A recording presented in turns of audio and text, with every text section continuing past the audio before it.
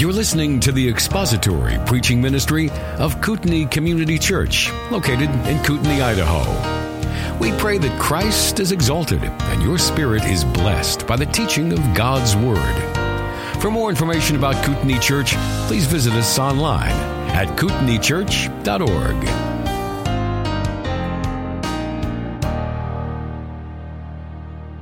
If you picked up the bulletin this morning and read the title of the sermon, you will have read that the title is The Final Warning Passage. The Final Warning Passage. That sounds foreboding, doesn't it? It does, but I promise you that it is not nearly as foreboding as the warning itself. What we just read in verses 25 through 29 is the fifth and final warning passage in the book of Hebrews. These warning passages are somewhat notorious in this book because many people point to them as biblical evidences or proofs that it is possible for a Christian to lose their salvation. And there are 5 of them in Hebrews, and they are all used in various ways by people who believe that we can lose our salvation or forfeit our salvation or fall out of our salvation or give back our salvation. These warning passages are used as proof that that is possible. I mean, if it were not possible for us to not escape and be consumed by God, as verse 29 suggests, then why would the warning be given to Christians at all if it were not possible for us to, in the language of chapter 6, fall away or drift past or be lost forever and perish in the fury of a fire which will consume the adversaries, like we read earlier. And so these, I think, texts are abused in that sense. We have studied through 4 of these 5 warning passages so far, and we have spent an inordinate amount of time working through the details and the context and following the argument of the author in an attempt, I think, to convincingly prove that these warnings are not warnings to genuine Christians of a danger that can actually befall them, but instead they are warnings to people who are almost Christians, people who know the truth, people who can speak the truth, people who can pretend to be in the truth and pretend to walk in the truth, but are not actually genuinely in the truth at all. Eventually, the work of pretending to be a Christian becomes so difficult, it becomes so onerous that people just give up and they depart and leave and go out from among us, demonstrating that they were never of us to begin with. That's the language of 1 John chapter 2, verse 19, where John describes this phenomena of apostates and apostasy. And that is who I think the warning passages are describing. Even though they are addressed to a congregation of Christians, they are describing people who are not really Christians at all, but they are amongst God's people. They know the truth, and they can pretend to be in the truth, and that is one of the most dangerous positions to be in. And I will tell you why it is a dangerous position, because the person who is amongst true believers and who is able to pretend to be a true believer without actually being a believer is in a position where the guilt of their conscience can be assuaged without the guilt of their sin actually ever being removed. So some apostates are apostates who are deceived. They think that they are believers. They have come into the church and been convinced that participation in the outward doings of a church body is in itself an actual participation into the faith of the people there in itself. And unfortunately, and you know that this is true, the bulk of evangelicalism across our culture and across our nation, in churches and the preaching that goes on, is not strong enough, it is not clear enough, it is not precise enough to weed out those people and to demonstrate that there is a line between the true believer and the apostate. And people can be in churches, and some of you have come out of these churches, I know because I've talked with you. You've been in churches where for years you lived under the delusion that simply being there and doing those things and being with those people was in fact a participation in Christ. And then after coming out of that environment, you become convinced, you understand that no, I was simply going along. I was not actually a believer to begin with. And that's a dangerous position to be in because people will live decades sometimes in those churches and never be confronted with the reality of sin and the fact that the gospel demands a repentance and a faith and a clear understanding of certain gospel truths. The author of Hebrews is very concerned that there are some in his audience who remain unconverted. Even after everything he has said to them from the beginning of this epistle all the way up now to almost the end of chapter 12, there are some in his audience whom he fears might still be at this point unconverted, pretending. They are pretenders. They're in danger of falling away from the truth, drifting past the gospel, neglecting it, not quite having it click. thinking that their participation in and amongst these people of God is itself salvation and what God calls them to.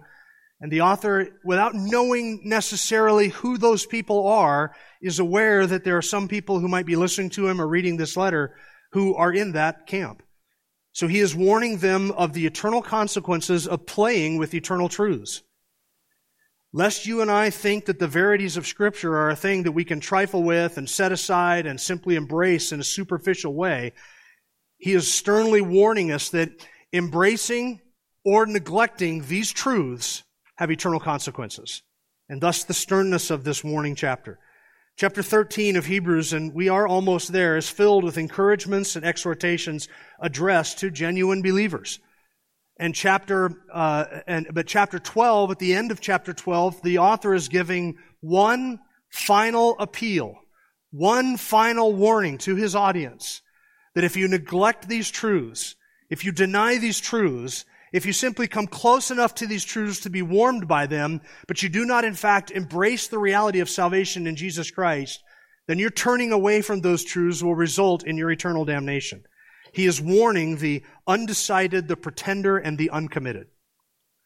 Now, some people would suggest that verses 18 through verse 24, which we've covered in some detail, is part of the warning passage. And I actually would be fine with that if you consider that kind of all part of the warning passage. It does list out a number of blessings and benefits that if you turn away from these things, the author is intending to show, you're turning back to the judgment that is portended for you at Sinai. If you neglect all of these graces that have been provided in the new covenant by Christ, and you walk away from this truth, then you're walking away from all of those blessings, and you are going to be stuck facing the God who thunders his judgments at Sinai, verses 18 and 19, and then you have nothing to do but fear and tremble before him. But verses 25 through verse 29 is really the heart of the warning passage. And today, here's what I want to do. I want to look at the warning passage as a whole.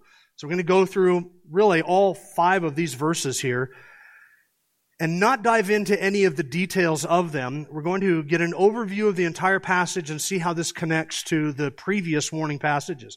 Now, I've been struggling with a decision that I've needed to make regarding this final warning passage, and that is, how do I take this warning passage and without going through too much detail, go through the other warning passages to remind you of what we covered back in, 2017 and 18 and 19 and 20 and 21. Those years, it's easy for us, it's easy for me, and I'm studying this every week. It's easy for me to lose track of what some of the point of some of those passages were.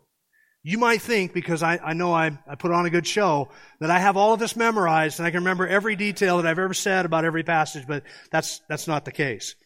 So I've struggled with a way to sort of tie all of this together, and I think today I'm going to take a stab at trying to do that. And here's what we're going to do. First, we're going to consider together the purpose of the warning passages, all 5 of them. What is the purpose of them? What do the warning passages do for the believer and for the unbeliever? What was God's intention in giving these stern warnings? Then second, we're going to observe the key features of this warning passage, verses 25 through verse 29. There are 4 key features that we're going to see that are in this warning passage. And then we're going to go back and I'm going to give you a brief. I promise it'll be brief, and we will get all this done before we're done today. A brief survey of the other 4 warning passages so that you can see how the key features of this warning passage are woven throughout the entire book of Hebrews and through all of the warning passages. And it will serve to remind you not only of what we have covered, but it will serve to help you see in stark relief how all of these warning passages play together, how they work well with one another. So, let's begin with verses 25 through 29. Don't turn back yet to the other warning passages. We're going to consider the purpose of the warning passages in general. And this is going to be something of a review if you've been here for the other warning passages, because I've covered this, but I just want to go through this again. Hebrews is written to a mixed audience. And as I just said a few moments ago, the author is aware that there are people in his audience, whether this was originally spoken and then written down, or whether it is written to a group of people. The author is aware that there are people who are being exposed to this teaching in Hebrews who are very likely not believers. And he has them in mind. So though the entire letter is really addressed to the church, to true believers, the warning passages are these brief moments where he sort of pushes the truth home in case there are people in his audience who have not yet fully embraced Christ and are not yet true believers. And he uses the terms we and us and our all the way through the epistle while he is aware, and this is key, while he is aware that there are people in the audience who are not necessarily believers. And I do this as well, by the way. Sometimes I will use the term we and us and our when I am speaking to this entire group, even though I'm well aware that in a group this size, there are people here whom I do not know, who you may be a pretender, you may be a false convert, you've not really embraced the gospel, you're not a believer at all, you think you're a believer, but you don't understand the gospel yet, so you're not really a believer, or you know you're an unbeliever and you're just putting on airs for whatever reason. And trying to fly under the radar and enjoy the things that go with the people of God, the blessings that fall upon a body like that, but you haven't really embraced the gospel. So I will say things like, our hope is in heaven. Our hope is in Christ. We have a great reward. Even though I know that this does not describe the majority of the people here, but there are people sprinkled throughout this audience, and certainly people who would listen online, to whom those statements do not apply. At least not yet, because they have not embraced the gospel. And so the author is doing that in the book of Hebrews. He is speaking to Christians, and every once in a while, he turns a description and a warning to those who might not yet be Christians. And these warning passages then have a purpose for the unbeliever and for the believer. And here's the purpose for the unbeliever. It's rather straightforward. It is evangelistic, because he knows that they are in danger of judgment. They know the truth, they have heard the truth, they have experienced the truth to a degree, but they have remained unconverted. And then some in his audience are toying with the idea of abandoning what they have seen and experienced and known of Christianity and go back to Old Testament Judaism, to the sacrifice and the priesthood which were at the time still even functioning in the temple. So he is aware that there are some there who are toying with that, and those are the unbelievers. They're thinking about departing, and there's all kinds of reasons why one might walk away from the faith and abandon the truth. It might be that they thought that joining the Christian group was a cool thing, it was a great thing, their friends were doing it, and then they decided to jump on board, but then that didn't play out well when they started to have to suffer the things that Christians suffer. It's through many tribulations that we enter the kingdom of God. There are trials and tribulations, and anybody who desires to live godly in Christ Jesus will be persecuted, and the naive person who thinks that they're joining into this group might then say, I didn't sign up for this. I'm losing my job, having people look down on me, people associate me with those people. I didn't quite sign up for that and what it would bring me culturally or socially. And so they would be considering going back and turning back and joining their former lives. So in terms of the unbeliever, the focus is evangelistic and warning. He wants them to come all the way to Christ, not simply stay far enough away to be warmed and enjoy the blessings that might sort of overflow to them, but to fully embrace salvation in Christ, to trust in His sacrifice, and to understand that what they have in Christ is far better than anything they could turn back to, because everything in Christ is better. So He wants them to get off of the fence and step into the reality of salvation in Christ. And He is warning them of the judgment that will come to one who knows so much and yet turns away from what they know, or neglects to embrace what they know. Towards the believer, the warning passages are not lost on the true believer. For the believer, it is a cause of some self-examination, which can be a good thing, to examine yourselves to see if you're in the faith. So the believer would read the warning passage and then step back and say, okay, have I truly embraced Christ? Is there evidence of regeneration in my life? Is there true salvation there? What is my hope in? Am I playing a game or am I serious about this thing? That kind of self-examination can actually aid in our sanctification and our growth in holiness as we look at our lives and say, okay, is there the evidence in my life that indicates true, genuine salvation? Is there a turning from sin? Is there a mortifying of my flesh and of my sin? Is there a denying of myself and a turning from temptation? Is there truly a love for holiness? Or do I only pretend to love holiness and then secretly love my sin? Do I love the people of God? Do I love the Word of God? Do I love worship? Do I hunger and thirst for righteousness? Are those fruits in my life? And the believer then, seeing those fruits in their life, even if it's not perfect, will say, okay, there's evidence of salvation there. And when push comes to shove, at the end of the day, yes, Truly, I am trusting in Christ alone. He is my only hope and stay. He is my anchor. He is my rock. He is the one in whom I'm trusting. And I know that I am saved not because of anything that I have done, but only because of what Christ has done. And the only way I can be lost is if He fails to do what He has promised to do. And then we rest. See, the warning passage can cause us to do that. That's a good thing. Second, the warning passages for the believer explain the apostates. What do we do with the people who go through youth group, put on all of the right clothes and outward expressions of Christianity, and then go off to college, and you think, man, this guy is probably going to evangelize the entire campus before he is done. He's going to have professors repenting and bowing down and trusting Christ right there in the classroom, because if our church has produced anybody, it's that guy with such a rock-solid foundation. And then they come home at Christmas and their ears are pierced and their hair is purple and they're all tatted up. And they've got a gay boyfriend, girlfriend, and they've decided, Mom and Dad, it's time for me to come out. We've been living together for the last 3 months. And you say, what happened to that person? How can they walk away looking like they are so solid and then completely abandon the faith? This is the answer to it. What you see in the warning passages. There are people among us who are not really of us. Third, it encourages our sanctification, because as we read the warning passages, we are motivated to press in and to pursue Christ and to get rid of sin in our own lives, lest we be disqualified in the end. And so it is a motivation for pursue sanctification, without which no one will see the Lord. In other words, we read the warning passages and the believer says, I don't want to be like Esau and sell my birthright for a pot of soup. I don't want to be like disobedient Israel. It kind of goes back to the race analogy in Hebrews chapter 12, verses 1 to 3. You hear the command to put off all of the sin and the encumbrances which so easily entangle us and trip us up in the race. The believer looks at that warning and that motivation and says, okay, I'm going to do that.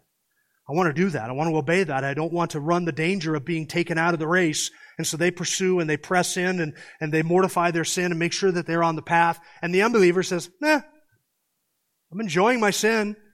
I'm enjoying my life as it is, so I guess I'll just continue to fake it.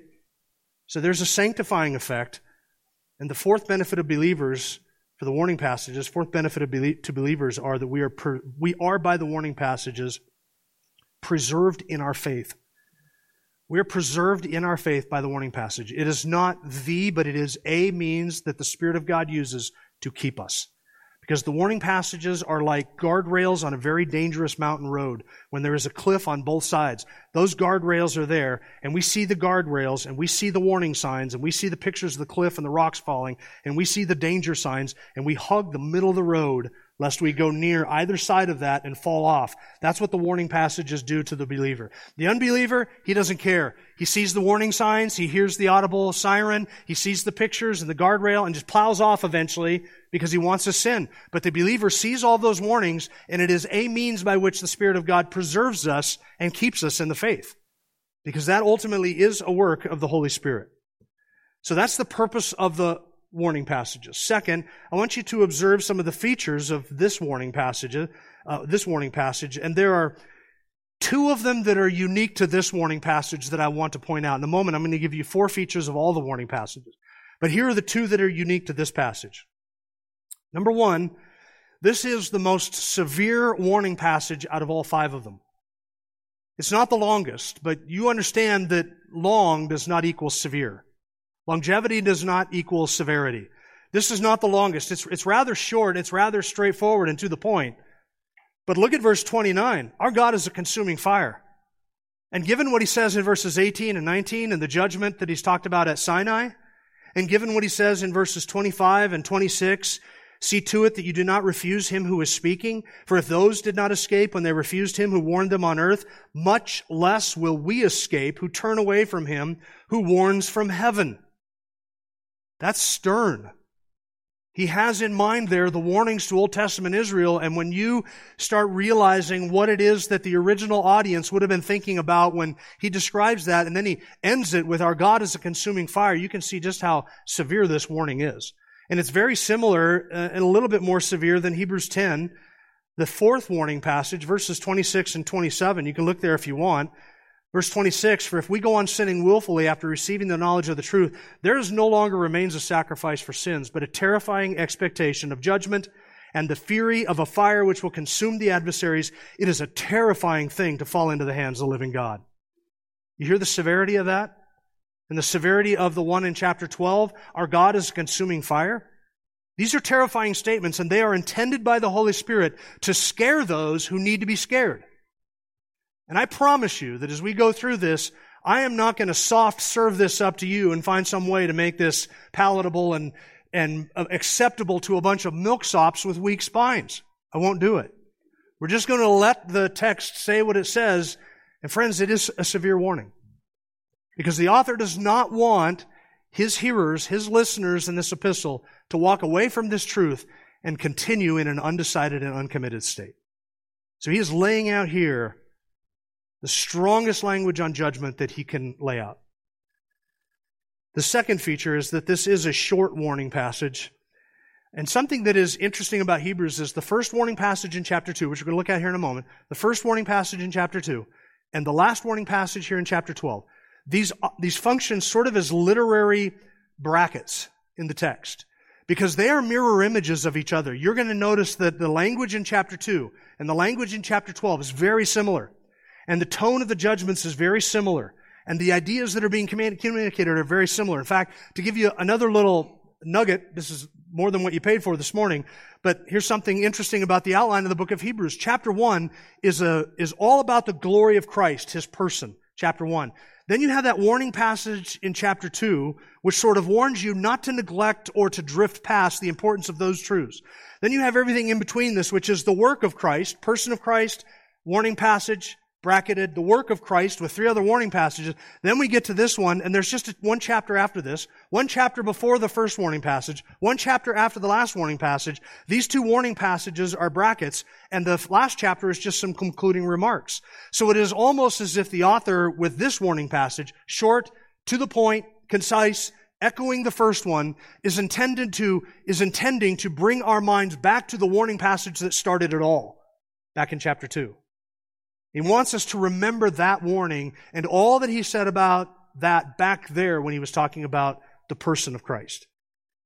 So that's the second thing. Those are the features of this warning passage. Now, third thing we need to look at is connect this to all the other warning passages. There are certain things that all the warning passages have in common. There are 4 features that are woven like threads through all of them. They surface in the book of Hebrews, and they particularly surface in these 5 warning passages. And those threads that connect all the warning passages show that the concern of the author in all 5 passages is the same. His purpose is the same, and his audience is the same. So here are I shouldn't say the 4, but here are 4 of probably more, but I'm just using these 4 today. Here are 4 features of all the warning passages, and all the passages have this in them. Number 1, there is a reminder of what was said or written. A reminder of what is said or written. He's reminding them of something that they've known, something that they have heard, something that they have seen, something that they have experienced, something that they have said that they believe is true, that has been spoken to them or that they have heard in some way, and reminding them that that is what, in fact, they are turning away from. You see this in verse 25 of our passage. See to it that you do not refuse him who is speaking, that they're turning away from a clear revelation. For if those did not escape when they refused him who warned them on earth, much less will we escape who turn away from him who warns from heaven. Notice the reference to the voice in verse 26 that shook the earth and how he has promised. These are all references to things that they have known, things that they have seen, things that they have heard, etc. So there is the reminder of what they have been told or what they know. Number 2, there is a description of judgment, justice, and wrath. Each warning passage has a vivid description of judgment or justice or wrath. Look at verse 26. And his voice shook the earth then. But now he has promised, saying, yet once more, I will shake not only the earth, but also the heaven. That is, by the way, a description of the final coming eschatological end times judgment that he is describing there. He's quoting from an Old Testament minor prophet, and what we are reading here is just a reference to a passage that describes a cataclysmic judgment like the world has never seen. So there is that description of judgment there in verse 26. Yet once more I will shake not only the earth, but also the heavens. And verse 29, of course, describes a judgment too, doesn't it? For God is a consuming fire. So there is a reminder of something that they have heard or something that has been spoken to them. There is a description of a judgment, justice, and wrath. Third, each warning passage contains a defense of God's justice in judgment. God is not unjust. When we read that there is a fire that is going to consume the adversaries, that it is a terrifying thing to fall into the hands of the living God, how much more will you expect to escape if they didn't escape? For our God is a consuming fire. You read that language, you read the language of judgment, the language of wrath, and the language of justice. And it is important for us to understand that those things are true, and at the same time, God is a loving and compassionate and gracious and long-suffering God. These things they both go together, and we don't choose between these attributes of God. So yes, God is loving and compassionate, and yes, God is wrathful against sin. And these two things, of course, meet at the cross, where His justice against sin is satisfied, and His love towards sinners is expressed and demonstrated. But disobedience and faithlessness and impenitence and resisting God's grace and ignoring the offer of pardon and denying the truth, God is true and every man is a liar. And the one who does these things shall not escape judgment. That is a true reality. And there is in each warning passage a defense of God's justice as He recites the sin that is being committed that deserves the judgment, lest you and I think that God is an arbitrary God who has these emotional outbursts of anger as a sort of a precocious God with no direction in anything. He just once in a while just unleashes His anger like a volcano goes off. No warning, you just don't see it coming. All of a sudden, it's just there and destruction comes. That's not how our God is. Each warning passage contains a defense of the justice of God in the judgment that is being described. And the fourth element of every warning passage is an encouragement for the believer. I failed to show you in verses 25 and 26 how the justice of God is defended here. In verse 25 and 26, He says, see to it that you do not refuse Him who is speaking, right? There is a refusal, there is a denial, there is a turning away that is in fact itself justly punished by this consuming God. So fourth, the encouragement for the believer. There's a reminder of the things that were spoken, a description of the justice, a defense of God's justice, and then an encouragement for the believer. Look at verse 28. Therefore, since we receive a kingdom that cannot be shaken. Can you not be encouraged by that? Yes, our God is a consuming fire, but brethren, you and I receive a kingdom which cannot be shaken. God someday will shake everything so that only the eternal things remain, and those things cannot be shaken and will never be shaken. That's the encouragement for the believer. So these features of this warning passage are also seen in all the other warning passages. And now I want you to turn back to Hebrews chapter 2, and we're going to survey the previous four warning passages, and I want you to see the reminders that are there of things that were spoken, the description of the justice, the defense of God's justice, and then the encouragement for the believer. Hebrews chapter 2. The first warning passage is verses 1 through 4, and it is a warning against drifting. And I'm going to give you a neat little description for each of these warning passages. So if you're the kind of person that likes these alliterated things, I only come up with them if they actually fall into my lap during the week. So if you want that, then this is your opportunity to write these down. The first warning passage is a warning against drifting. Now I'm going to read it. It's verses 1 through 4, and I'm going to highlight for you as I read each phrase one of these four features that we've just examined that are in our final warning passage. For this reason, we must pay much closer attention to what we have heard. That's the reminder of what was heard or spoken, so that we do not drift away from it. For if the words spoken through angels proved unalterable, and every transgression and disobedience received a just penalty, there's the defense of God's justice, how will we escape?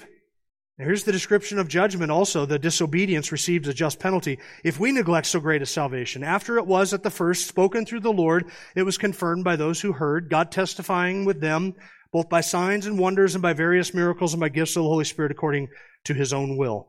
So you'll notice there the reminder of what was heard or spoken, the repetition of that word spoken. You have heard it. They're turning away from something that they have known to be true because God has revealed it.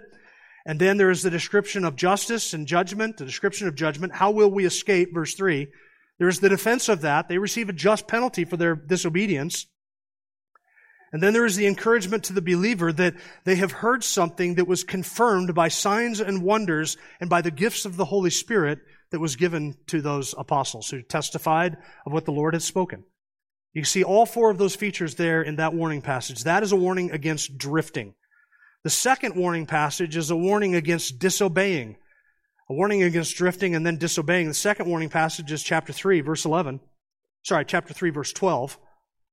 A warning against disobeying. You remember, this is the one that deals with the Sabbath rest and the children coming out of the land of Israel, coming into the promised land and their disobedience and the judgment that fell on them in the wilderness, etc. Look at verse 15, and this one's too long to read the entire passage and to highlight everything in it. So I'm just going to give you two of the four features that are here, and you can read the entire warning passage you want on your own to see all of these four features. But beginning in chapter 3, verse 12, the warning passage goes to chapter 4, verse 11. So it's a longer one. Chapter 3, verse 12. Look at verse 15. While it is said, today, if you hear his voice, do not harden your hearts as when they provoked me. That's the defense of God's justice, by the way. God was provoked. For who provoked him when they had heard? Indeed, did not all those who came out of Egypt led by Moses? Look at chapter 4, verse 2, and the reference here again to things that they had heard. For indeed, if we have had good news preached to us, just as they also did, but the word that they heard did not profit them, because it was not united by faith in those who heard. Look at verse 6 of chapter 4. Therefore, since it remains for some to enter that rest, and those who formerly had good news preached to them failed to enter because of disobedience, there's the defense of God's justice, he again fixes a certain day, today, saying through David after so long a time, just as has been said before, today, if you hear his voice, do not harden your hearts. So there was the reminder there of the truth that they had heard, the good news that had been preached, and that they had heard it, but it had not yet been united by faith. Many who had heard the audible voice of God perished in unbelief, and many who saw the visible signs of his power and his grace also perished in unbelief. Because what they heard and what they knew was not united by faith. They didn't believe it or trust in it. Then notice the encouragement to believers. That's the second of the four features that I want you to notice. Verse 11 of chapter 4. Therefore, let us be diligent to enter that rest, so that no one will fall through following the same example of disobedience. Hebrews chapter 4, verse 14. Therefore, since we have a great high priest who has passed through the heavens, Jesus, the Son of God, let us hold fast our confession. We do not have a high priest who cannot sympathize with our weaknesses, but one who has been tempted in all things as we are, yet without sin. Therefore, let us draw near with confidence to the throne of grace, so that we may receive mercy and find grace to help in time of need. That's the encouragement to the believer. It's attached to the warning. So that's a warning against disobedience. Now the third warning passage is in chapter 5, verse 11, and this is a warning against departing. A warning against drifting, a warning against disobeying, and this is a warning against departing, because he describes here those who have just fallen away. Notice the reminder of what has been spoken in Hebrews chapter 5, verse 11. Concerning him we have much to say, and it is hard to explain, since you have become dull of hearing. For though by this time you ought to be teachers, you have need again for someone to teach you the elementary principles of the oracles of God, and you have come to need milk and not solid food. For everyone who partakes of milk is not accustomed to the word of righteousness, for he is an infant, but solid food is for the mature, who because of practice have their senses trained to discern good and evil. They had been taught, they had heard, they had experienced. This describes the almost Christian, what they had heard. And the author is there in that passage reminding them of what they have turned away from. And then you're familiar with chapter 6, where he talks about those who have tasted of the heavenly gift and they have experienced the powers of the age to come. They have come right up close to the flame and been warmed by the light of Christ. And then verse 6, and then have fallen away. It is impossible to renew them again to repentance, since they crucify to themselves the Son of God and put him to open shame. That's the defense of God's justice. What else would you expect for somebody who crucifies to themselves again the Son of God and puts him to open shame after all that they have experienced and they know? That's God is just, and his justice is defended even in that phrase. Then I want you to notice the encouragement to the believers as part of this warning passage. Verse 9, but beloved, we are convinced of better things concerning you and things that accompany salvation, though we're speaking in this way. Yes, the author says, what I said is harsh. Yes, the judgment described is harsh. Yes, that's true that they put Christ to open shame. But he says, of you, that is, you believers, I'm convinced of better things concerning you, things that accompany salvation, though we're speaking in this way. For God is not unjust. Notice the defense of God's justice, the defense of his wrath. God is not unjust, so as to forget your work and the love which you have shown toward His name, and having ministered and is still ministering to the saints. That is a warning against departing, against falling away. The fourth warning passage is a warning against despising. Chapter 10, verse 26.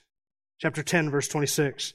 So we have a warning against drifting, against disobeying, departing, despising. Chapter 10, verse 26. For if we go on sinning willfully. Now this is, the heart of this warning passage is verse 26 through 31. So we're going to read the whole thing. I want you to see the four features here of the warning passages. For if we go on sinning willfully after receiving the knowledge of the truth, remember that's a reminder of what was spoken. You received a knowledge of the truth. There no longer remains a sacrifice for sin, but a terrifying expectation of judgment and the fury of a fire which will consume the adversaries. That is a graphic description of the judgment. That's the second feature. Anyone who has set aside the law of Moses, that's a reminder of what was spoken, and a defense of God's justice, since they're doing something that deserves the fury of a fire which will consume the adversaries. So anyone who has set aside the law of Moses, verse 28, dies without mercy on the testimony of 2 or 3 witnesses. How much severe punishment do you think you will deserve who has trampled underfoot the Son of God and has regarded as unclean the blood of the covenant by which He was sanctified and has insulted the Spirit of grace? That is the defense of God's justice. You trample underfoot the Son of God, you insult the Spirit of grace, you turn away from that. How much severe punishment do you think you deserve than the people who had not nearly as much light as you and turned away? They were judged for it. How much more will be the punishment of those who have received such light and such revelation, have known so much truth, and yet neglected to embrace it? You see there a description in verse 31. It is a terrifying thing to fall into the hands of the living God. That's a description of the judgment. Now that one, 26 through 31, doesn't even seem to have any encouragement for the believer. Remember that was the fourth one? There seems to be no encouragement for the believer there. Actually, this is an encouragement sandwich.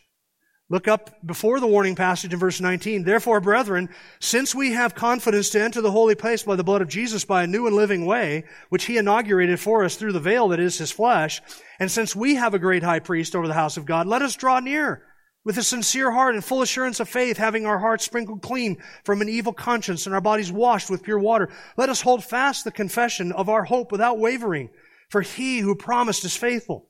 And let us consider how to stimulate one another to love and good deeds, not forsaking our own assembling together, as is the habit of some, but encouraging one another, and all the more as you see the day drawing near. That's encouragement. Then there's the warning passage. And guess what? I said encouragement sandwich, and I meant it because it follows up with some encouragement. Look down at verse 34. For you showed sympathy to the prisoners and accepted joyfully the seizure of your property, knowing that you have for yourselves a better possession and a lasting one. Therefore, do not throw away your confidence, which has a great reward, for you have need of endurance, so that when you have done the will of God, you may receive what was promised. That's the encouragement. That's almost as if the author there is saying, brethren, we receive the kingdom, which cannot be shaken. Yeah, your possessions are being taken away from you. Yes, you're being imprisoned. Yes, you're being mocked. You have endured a great conflict of sufferings. But guess what? You have for yourselves a better possession and a lasting one. Therefore, don't throw away your confidence. You have need of endurance, so that when you've done what God has willed, you will receive what God has promised. That's the encouragement to the believer. That is a warning against despising or trampling underfoot the Son of God. The fifth and final warning passage, and this brings us right back to where we started, chapter 12, verse 25, is a warning against dismissing. Against drifting, disobeying, departing, despising, and dismissing. Do not refuse. Verse 25.